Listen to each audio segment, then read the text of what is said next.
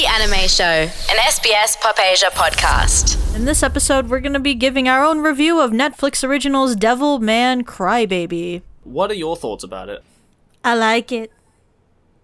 You want to go a little bit further than that?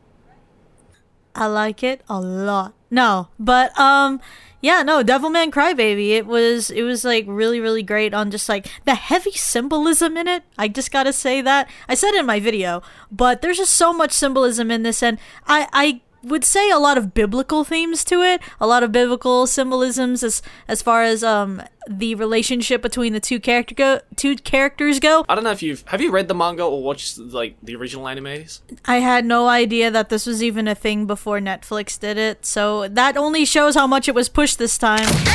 The Anime Show with Joey and Aki. Grab it from iTunes or wherever you get your podcasts. SBS Pop Asia.